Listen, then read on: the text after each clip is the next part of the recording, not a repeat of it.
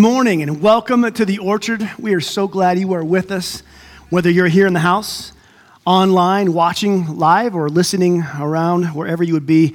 We have been in the series of Genesis, a Genesis series, walking through the book for quite a while now. And the last 3 or 4 weeks, we've been in the life of Joseph at the end of Genesis. Joseph being one of my favorite characters in the entire Bible. And I read his story. It's such an important time of my life that God spoke to me. But I want to be honest about something this morning. I worked during the week, went in on Saturday, and I wrote an entire sermon from Genesis 42. It was good, and I just felt like that wasn't it. So then I wrote another one from Genesis 42, and that wasn't it. And so then by that time I had so many pages of content, I was like, God, I don't know what to do. So I just sat there and asked him, and he led me in this direction, in this text. And so I want to say this, I'm going to where I feel led today, and I don't know who this is for, but there are some of you today who wanted me to speak this specifically for you. Some of you are about to get a word from God, and you're going to take it and you're going to run with it. And some of you are going to get this word from God today, and you're going to need to take it and really wrestle with it. But my prayer always, and you've heard me say this time and time again, is, I cannot preach good enough for there to be any life change in here. And that is God's terrain, your heart, your soul. And so my prayer today is that the Holy Spirit would speak, and you would hear with ears to hear, and that God would do what only God can do. Amen? All right.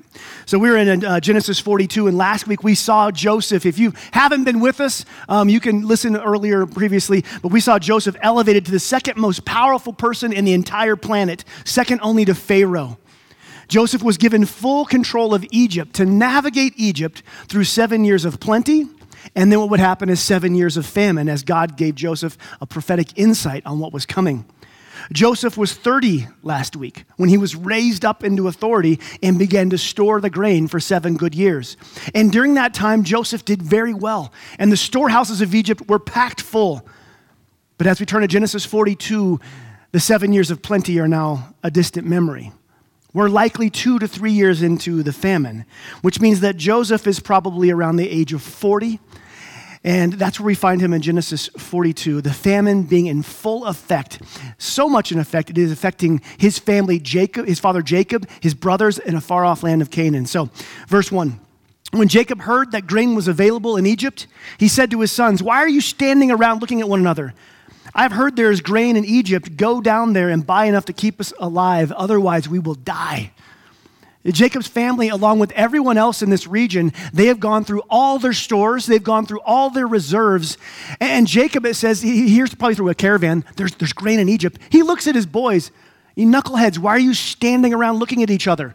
Like, what are you doing looking at each other? There's grain over there. Go get some. We need it. We're going to die." We move on to verse 3. So Joseph's 10 brothers went down to Egypt to buy grain. But Jacob wouldn't let Joseph's younger brother, Benjamin, go with them for fear that some harm might come to him. So Jacob's sons arrived in Egypt along with the others to buy food, for the famine was in Canaan as well. Jacob, we find him still playing favorites with his sons. Now remember back when Joseph was younger, Jacob would send Joseph off on journeys by himself to go check on his brothers. He let Joseph go around. He had his coat of many colors, but what happened to Joseph? He died doing that. And so with Benjamin, we see he goes the other way, and he's the new favorite. He can't go anywhere. He's going on no journeys with his brothers. Benjamin is the only full-blooded brother of Joseph, and they are both the sons of Jacob's beloved wife, Rachel. The other 10 brothers, those are from different 3 wives, but Joseph and Benjamin are special to Jacob. Now, the other 10 brothers, they're not trusted with Benjamin's life. And there are clues here and clues in the text later that Jacob doesn't quite trust them. He had already sent one favored son to go check on them, and that son didn't come back, but the brothers did with a bit of silver in their pocket, which is interesting to see when we'll turn later in the chapter when the brothers return again with some silver. So Jacob isn't about to let his favorite son go off with these brothers. The 10 brothers, they load up a caravan, and they make the 10-day journey down to Egypt, where they have to buy grain to save the family. If they don't complete this mission, the family dies. What they don't know is that their little brother, who they human trafficked and sold into slavery, is the very one who can be the one who saves them, the very one who has the grain for everybody. And so we step in, and I want you to use something here as we move forward in this text and through this story. God gave you the gift of imagination. And imagination is what allows you to, as you just read the story, to put yourself in the story. What was Joseph feeling? Well, what would the brothers be feeling? We can read through this like a textbook and just kind of miss the drama of it and what actually happened here. But I want you to initiate your imagination today. Verse 6. Since Joseph was governor over all Egypt and in charge of selling grain to all people, it was to him that his brothers came. When they arrived, they bowed before him with their faces to the ground. Joseph is unrecognizable to him. I mean, have you ever seen somebody completely out of context that you know that you don't recognize? It happens all the time, right? But they see this their brother, but he is completely shaven in like an Egyptian would be. He has a fake goatee attached to his chin. He's dressed in royalty. He has a position of absolute power, perhaps even sitting on a throne. These brothers, they enter, and what do they see? They see an Egyptian ruler with power, with grain, and they need favor in this ruler's eyes. So what do? They bow deeply before him. Verse 7. Joseph recognized his brothers instantly. And this is where I want you to begin to wonder what it would feel like. The drama of this moment for Joseph. Joseph is in charge of the grain for the whole nation, and he likely deals with tribes and families and things like this day after day. A never-ending line of people who are in need. If there's famine in Egypt where the Nile nourishes the area, the famine outside there would have been intense. Joseph must meet with these people and sell and barter in grain from the storehouses. He's been doing this for years likely. And in the line, it never ends because the need never ends. These tribes, these families, they need grain to survive. And they come, and Joseph's who they come to.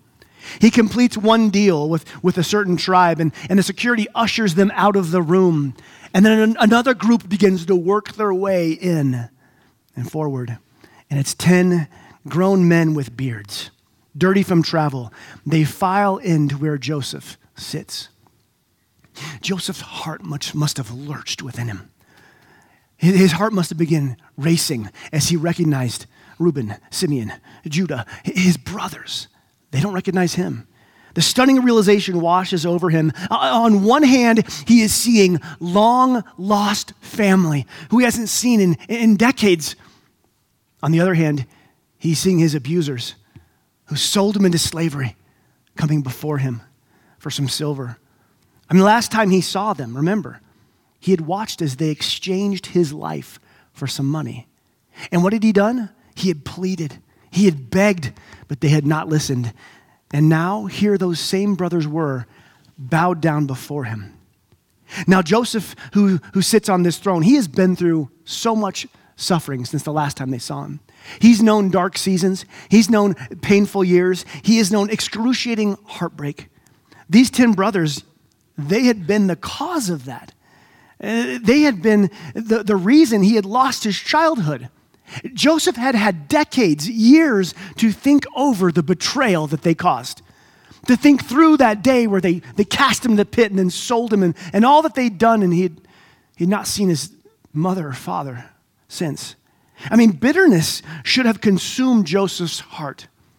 Joseph has every right in this moment to have swift and rageful revenge. And let me just remind you, he has all the power to do it. Joseph, with his position and his power, he could do anything.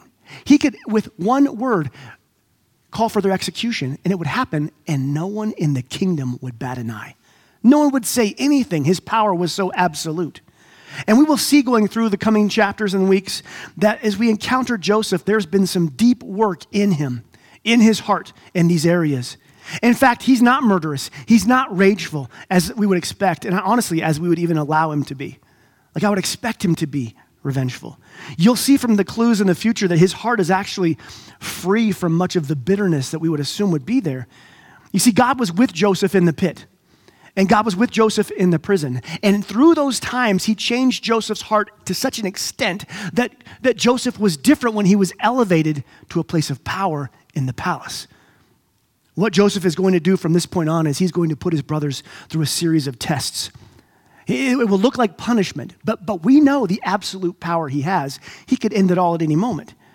He's going to put them through some tests to see and discern what they're like. Have they changed over the years? I mean, he remembers what these brothers used to do. He used to report on them to his father.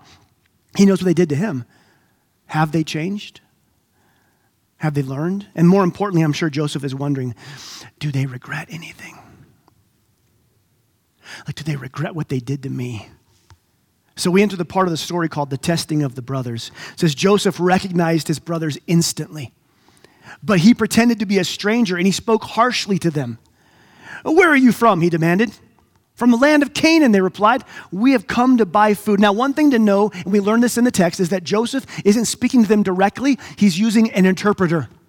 They don't know that he knows their language. He's speaking Egyptian to them. So the brothers, they see and they hear this foreign ruler speak harshly with a harsh face and interpreted to them in such a way.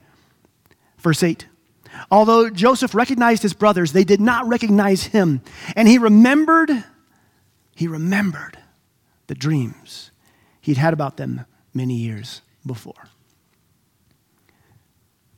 You only remember something if you've forgotten it. Joseph was 17, and Genesis 37 tells us that he had a dream. And he told his brothers the dream. It says, he said, we were out in a field, brothers. We were tying up bundles of grain, and suddenly my bundle of grain stood up, and your bundles all gathered around and bowed low before me. And back then in Genesis 37, it says they hated him all the more. But it says that Joseph remembered his dreams. You see, when life chews you up and spits you out enough times, the dreams that you had in your past are forgotten. At some point, when living the nightmare that Joseph was living, he let go of those dreams.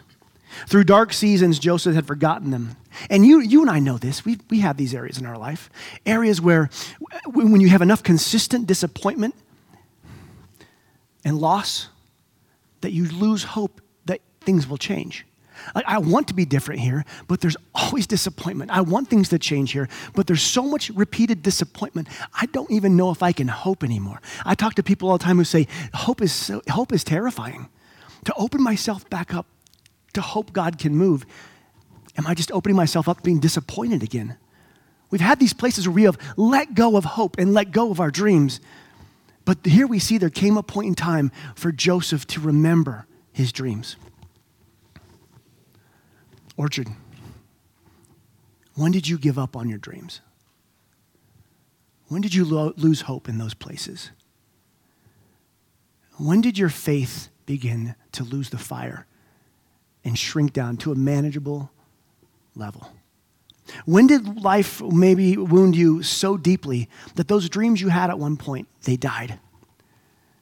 When did the path get so dark that you let go of that purpose that you once believed God had called you to? When did circumstances break so bad that faith that was once so there and on fire is now comfortable and manageable and small? When did you have such despair and disappointment that at some point you let go of the calling that you thought God had on you?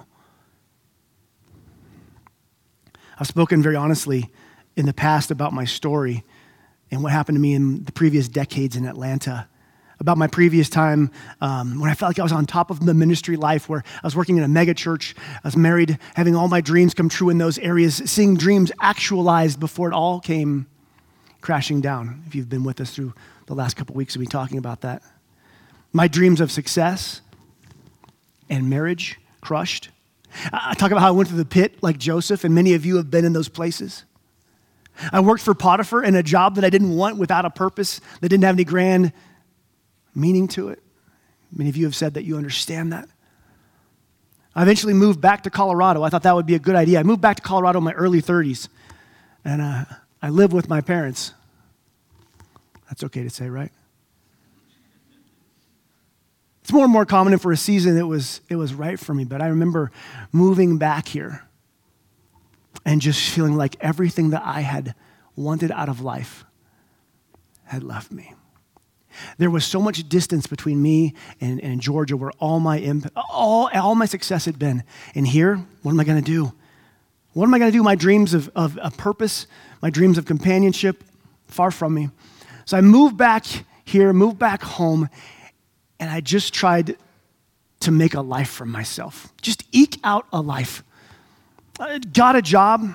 I began to make some friends. I began to try to find some fun along the way and some peace. But through it all, in the periphery of my life, I had this sneaking, creeping sensation that I was just playing it safe at every single level, insulating myself from any risk, living in a comfort zone. I had been deeply wounded in betrayal and marriage, and I was playing it safe. I wasn't going to open my heart to anyone. As far as I was concerned, it was better to live without love than to ever be hurt like that again. I will not. I've been deeply wounded by the church and by ministry, so I was going to play it safe. And although I believe God had equipped me and called me to do certain things with a certain purpose, it was better to work anywhere else and play it safe than to ever be burned like that again. I had been broken and thought it safer to live a life in a comfort zone, just trying to find some fun and some joy here and there than risk anything. I had set out in great faith on fire and been dashed. And so, you know what? I'm not going to let my faith flare that big again, because how did that go for me?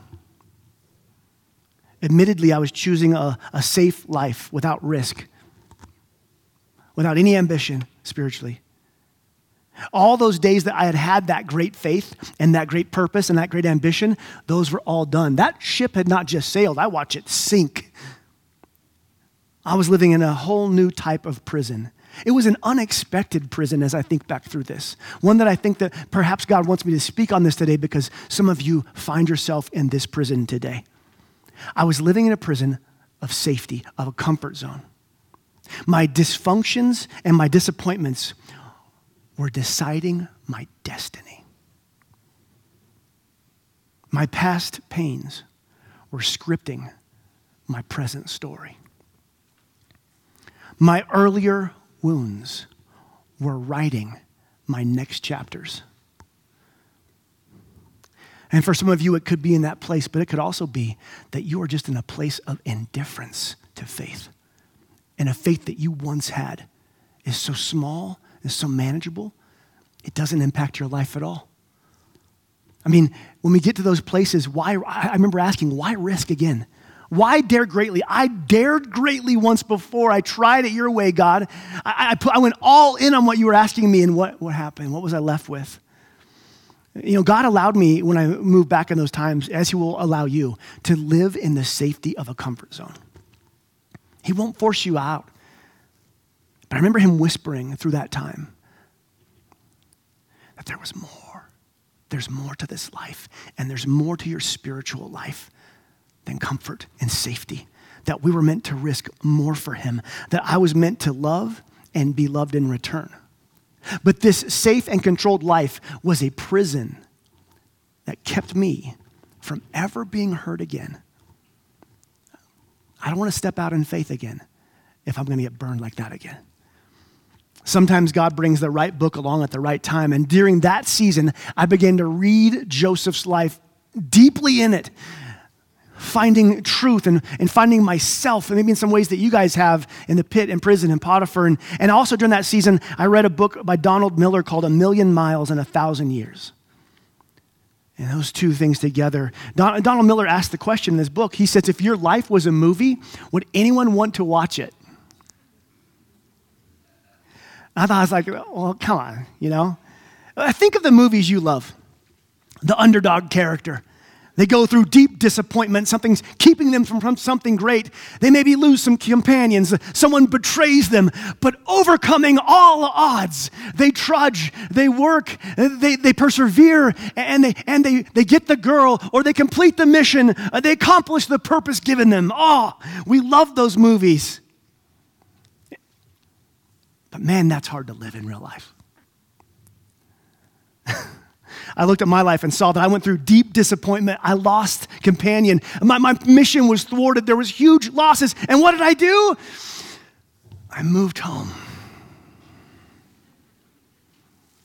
That's right. I refused to open my heart ever again. I got a safe job and I shrunk my faith down to a safe size, never hoping again. I mean, imagine watching that movie. That sounds awesome. Imagine a movie where the character plays it safe the entire rest of the movie. Like Frodo Baggins never leaves the Shire. Just 3 hours of him having third lunches and second breakfasts. Who wants to watch that? Or okay, you don't know that movie, ladies? How about this? Imagine a Hallmark movie where she never talks to that bearded small town guy with the flannel.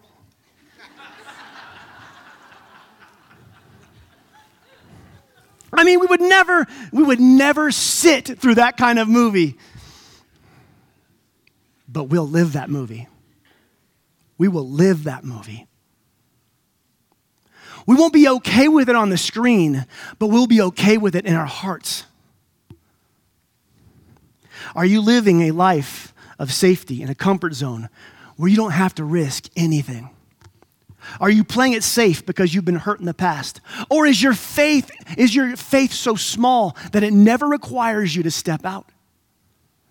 Are you holding back from investing your gifts in who you are because you've been burned?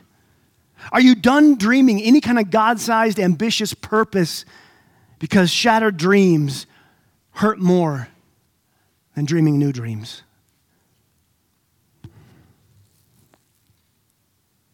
Shattered dreams hurt more than not dreaming at all. And so we insulate ourselves. In reading the life of Joseph, for me, along with Miller's book, my heart began to kind of lift from this fog. I began to see that God had given me one life to live. One life. And that there was purpose. There was purpose beyond the pit. There's purpose beyond the prison. There's purpose beyond Potiphar. There's purpose in those places too. But it would require something of me. It was going to require something of me that I had stopped living by. You see, I had stopped living by faith. Now, don't get me wrong. I still had faith in Jesus, that he was the Son of God. But that was about it. I'm talking about the fact that if you live a life without risk, you don't need active and robust faith. If you have no spiritual risk in your life, what need have you for faith? For some of us in churches, the only faith we have is that Jesus died for us and someday when we die, we'll go to heaven. But what about the operating faith that says when I step out, faith will engage at that moment? Does your current comfort zone where you are right now require active faith from God? Are you taking any spiritual risks in your life that require faith? Are you stepping out in leadership anywhere or serving anywhere that needs faith? Are you speaking about God in anywhere in your life where you go to speak to them and you get that nauseating feeling, oh no, and you step out and speak out in faith? Is there any place in your life that requires actual, active, and robust faith? Because I had to be honest with myself that faith in Jesus was all I had left. And my lifestyle required no faith because there was no risk. I began to see God calling me back into a life of risking and relying on him. I began to see that my life would be a better story if I would dare to risk for God again. Even if what if I get crushed all over? I remember wrestling with this. If I step out again, what's going to keep me from getting crushed? Can you assure me? No. But I began to see that I would rather step out and risk it all and be crushed again than to spend the rest of my life risking nothing spiritually. I began to get a glimpse that it would be better to open my heart and risk being wounded all over again by another person than to spend the rest of my life safely insulated where no one could ever hurt me. Glimmers of hope that it would be better to start to dream a big purpose again, that God had something for me again. And even if I step into this purpose and fail like a firework, it's better than having a life where I bury my gifts and faith in the ground and safely walk away. And for some of you here today, you need to hear God whisper that it's better to step out of a perfectly good boat and risk getting wet in faith, trying to move forward toward Jesus, than to cling safely to the masts of our comfortable Christianity. It's time to stop worrying about what the cost would be in your life if you step out in faith. And begin to wonder what the cost is in your life if you never step out into audacious faith and risk. There's a prison of comfort zone Christianity. There's a prison of indifference in our faith. There's a prison that comes when we refuse to step outside the safety of our churchianity that we've condensed our spiritual life to. There's a prison of comfort zone that requires no faith, but it costs our whole life. And God has goodness and blessing on the other side of these difficult and courageous questions. And that's all I'm asking you to do today. To ask these questions. Am I risking anywhere? Or have I constructed a faith life that is comfortable and safe? Orchard, I wouldn't be who I am today if I hadn't remembered my dreams, so to speak, like Joseph did. And decided that it was time to step out in faith again. I wouldn't know what true love is and what it means to be married to a woman of character like my Amy if I had not been willing to just be crushed again. I certainly wouldn't be standing up here speaking to anyone if I wanted to play it safe. Every good thing I have in my life, I owe to God who called me out of the prison of my safe comfort zone to walk in faith and risk being hurt again, being crushed again into a life and a purpose that was greater than I could ever imagine. And you don't think Joseph experienced that? That is his story. I had a prison that my past and pain tried to keep me in. And perhaps today you have a prison that your past and pain want to hold you in. Some of you here today, you have been wounded deeply. Deeper than anyone knows in places that people don't even know about. You've been burned, you've been betrayed, perhaps cast aside, dreams broken, purpose thwarted. And you have probably done as many as I did and as Joseph did at times, carving out the best life you can with what you have left, with what you've been given. And some of them are really good lives. It's worked out really well. But for many of us, we have to admit we have settled for safe. We have settled for safe in a life that requires no spiritual risk. And a life with no risk requires no faith. We need to remember what Joseph showed us, that God is with us. And just because you've given up on your dreams doesn't mean God's given up dreaming for you. Just because you think your purpose is over or there might not be a grand purpose left for you doesn't mean that God doesn't have it for you and that your greatest years of impact and purpose and meaning are ahead of you. No matter your age, no matter your situation, no matter what's been done to you. God sees your disappointments and hurts and fears. He sees where you're afraid to step. He also sees our indifference and where we're like, this is faith now. I get to go to heaven someday. And he calls you out of that into a life that has risk and has danger and requires faith. My friends, it is time to stop being defined by your nightmares and start dreaming with God again. It's time to stop being defined by your past and know that God has present and future purpose for you. Yeah, you may have been wounded by a church. You might have been wounded by religious people. But God put some gifts and He equipped something in you. And it's time to stop playing it safe. Yes, you may have been wounded by people. But you know that God made you to love and to be loved. And it's time to stop playing it safe. Yes, your life might have gone sideways, and at one point you feel that God's purposes, you just messed it too up. It's too messed up. I blew the whole thing up. But God has purpose for you, no matter what prison, pit, or Potiphar you've been through or find yourself in. It's time to stop playing it safe. The question is, do you have the courage to hope again in those areas where you've been hurt? Do you have the faith to dream again in those places where that have been broken?